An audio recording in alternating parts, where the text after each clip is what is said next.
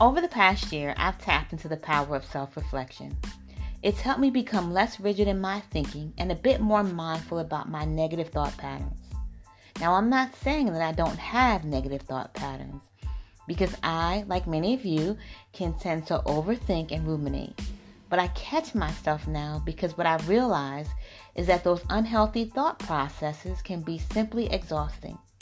They can also be hurtful, not only to myself as an individual, but to my relationships with others. It makes it very hard for me to communicate effectively when I have deep negative thoughts about a situation or even a person. The easiest thing to do is to blame our negative emotions on a person or circumstance, and it gets stuck there. We can change our entire perspective based on a single event, circumstance, or individual. And we can change that perspective to lean more toward the negative.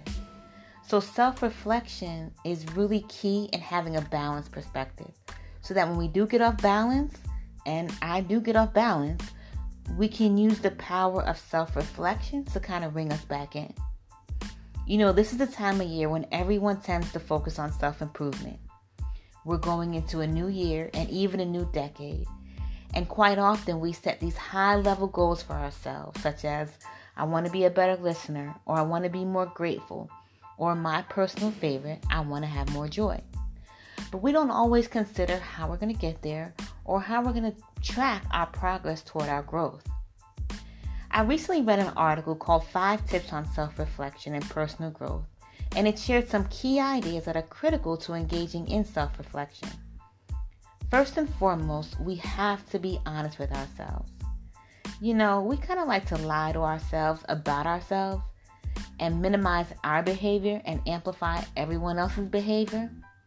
But we don't do ourselves any favors when we're not 100% honest with ourselves about our behavior. Also, noticing patterns of behavior can help us understand what habits are helpful and which are not. It also helps to see if we're living up to our values or if we're just expecting everyone else to live up to them.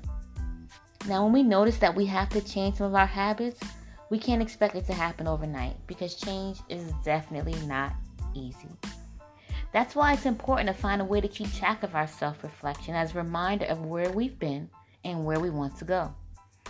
I love when people share their success with journaling and how helpful it is in their growth, because many people who journal keep their journals over years and are able to physically see the growth in their thinking. They're able to see the good times and the bad times, how they got through certain situations, how their communication changes. It just speaks volumes, and it's sort of a track record and an accountability piece for an individual. So I think that's a great way to self-reflect, but there are many other ways that people self-reflect that works for them personally. There's a quote by Paul T.P. Young that is so powerful, and it says, "Time spent in self-reflection is never wasted. It's an intimate date with yourself."